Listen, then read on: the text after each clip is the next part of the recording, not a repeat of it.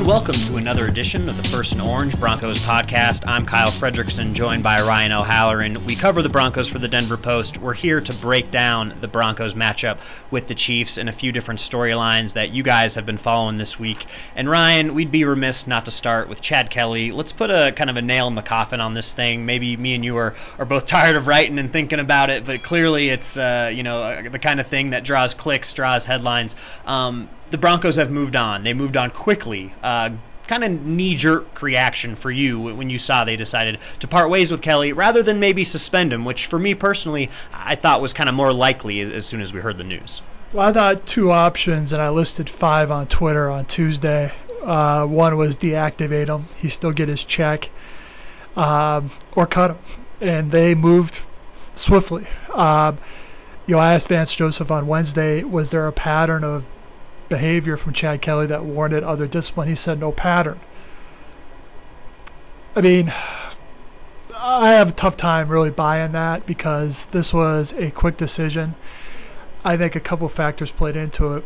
One, the nature of the alleged crime, walking in on a family.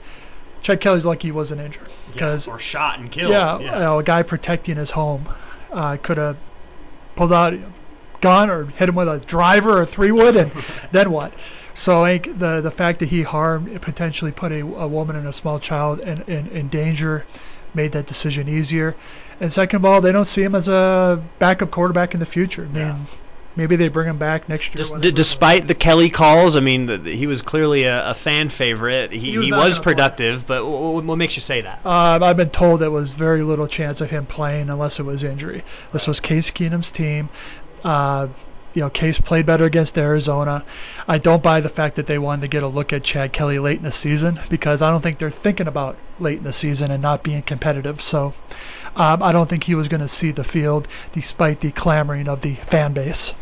Is this deserving to be added to the long list of Elway misfires? Now 5 quarterbacks drafted, none on the roster. This is unique because Elway doesn't have control of what Kelly's doing at a late night party and how much alcohol he consumes. But is it another knock on him? Is that deserved? I would say not. I mean, it was a 7th round pick, Mr. Irrelevant. Paxton Lynch, he deserves all the blame. That was a 1st round pick, $20 million. Financially, this is not a big hit, and he was not a starting player. He won the number 2 job because Paxton Lynch was a complete and utter debacle at quarterback, and they moved Chad up. So, I mean, it's a nice nugget, but I don't think it's reflective on the overall quarterback problem in this organization. Right, and not to take this issue too lightly, but the nature of the crime is just so unusual and strange. Getting, hit with an aluminum vacuum tube, wandering into someone's house. I've covered some strange incidents at Oklahoma State. There was a couple players who fell asleep in the drive-thru of a Whataburger, and that's kind of a wacky arrest story. Ryan, for you, where does this rank on kind of the weird arrests, weird player discipline things you've seen? I mean, there's got to be some real strange ones you've dealt with, right? Yeah, I saw some people poking fun at the vacuum tube and stuff. There's no poking around. There's no making fun of this incident. Yeah. And anybody who didn't read the police report. This ranks up there with just a bizarre one. I mean, how many doors did he try and open at that apartment complex before he found one open? Dwayne Gratz was a Jaguars corner a couple years ago, and he was there on their bye week. He was down in Miami. He got arrested for disorderly conduct because he was intoxicated at a convenience store and tried to pay for his stuff with gum. Oh, jeez. And he couldn't understand why they didn't want to take his gum as currency. And so they called the cops and got arrested. So that ranks on the weird one. This was more just this was an alarming incident. Yeah. And I think the Broncos, if Chad Kelly would have fell asleep at the drive-thru to Whataburger, he probably would have been deactivated. Right. This was a different kind of alleged crime, and the Broncos obviously felt it was serious enough to warrant his cut.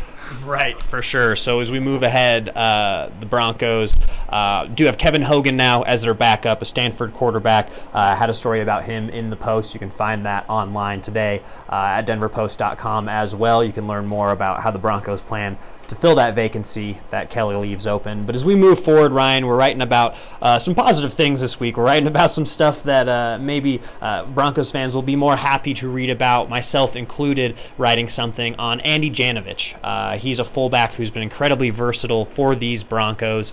Is fullback kind of a dying position in the league? I went through, it looked like 18 teams. I'll have to check again those numbers as well. You have used a fullback on offense this year. Trends-wise, you've seen the way the Broncos have used Janovich. Is he a rare bird in the NFL these days? I think he is, and I was going to guess about half the league had a fullback on the roster, so it got close on that one. It's a cyclical thing. It's all dependent on who your coordinator is. With Janovich, I think he probably does play a more unique role because he does line up at H-back. He does motion out to receiver, play the slot.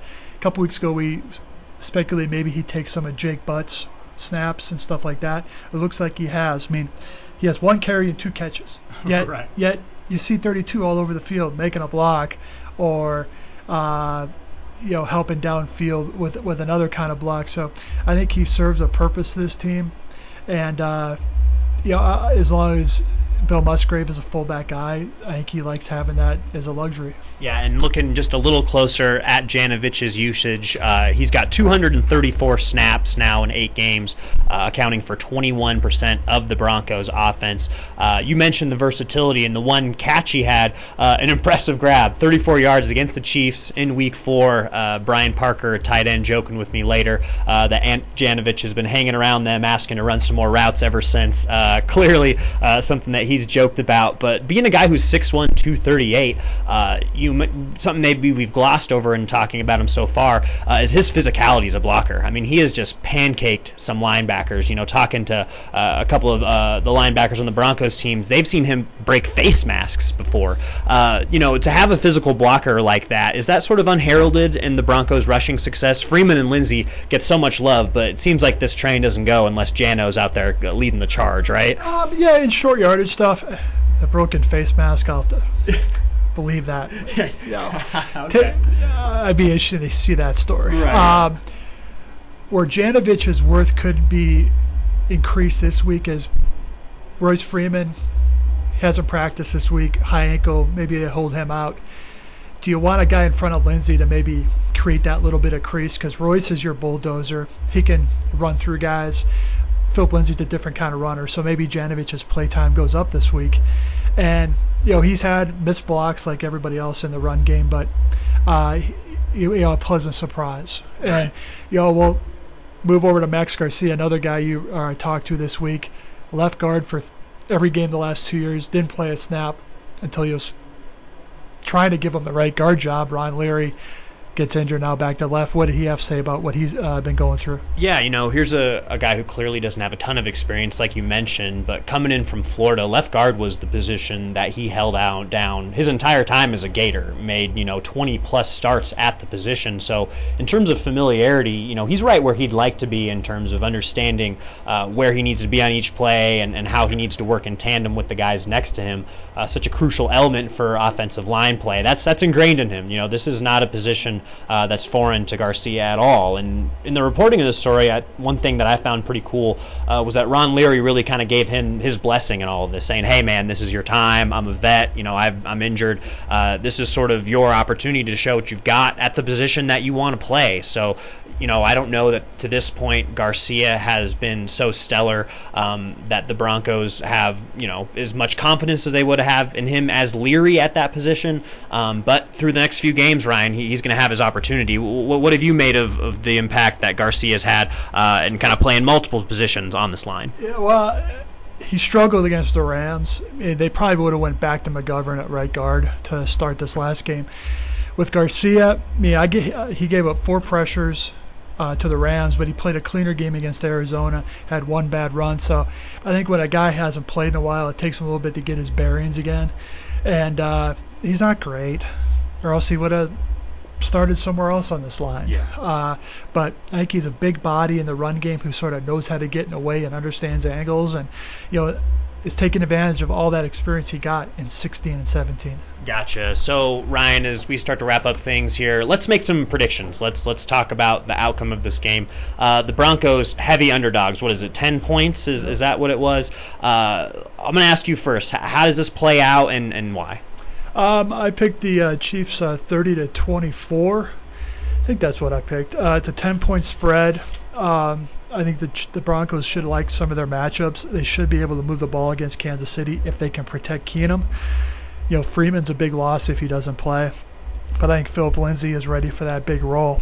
That said, I have the Chiefs winning because they just have so much on offense that even if the Broncos win a couple possessions and get a turnover, the Chiefs score touchdowns in the red zone. So that's going to be the key if the Broncos pull the upset. If they get in there, make them kick it instead of pass it. Right. I'm going to kind of go in the same vein as you, say 38-30 in this game. I think it's going to be a little eerily similar to that Week 4 matchup.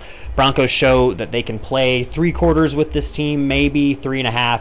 But when you got Patrick Mahomes and what he's been able to do late in games, I just don't know that the Broncos have an answer. So not the sort of back-breaking loss that once again sends the season into sort of that tailspin mode, but certainly enough to show that the Chiefs are in a class of their own. Well, what it does is set up a must-win against Houston the next week, or else the chatter is going to start again, as it should. But you mentioned that first game. The Broncos in that first half against Kansas City did just about everything right, and they only led by 3. You have to play a perfect game against Kansas City in Kansas City, and I don't think that's very difficult to do, so that's why the Chiefs will win. Gotcha. Some good perspective there, Ryan. On that, we will end things. I'll sign off. For Ryan and the First and Orange podcast, we appreciate you guys listening in. Hit that subscribe button. Check out all of our work at denverpost.com, and you can read us every single day in the print edition of the Denver Post. We will see you guys for the next podcast.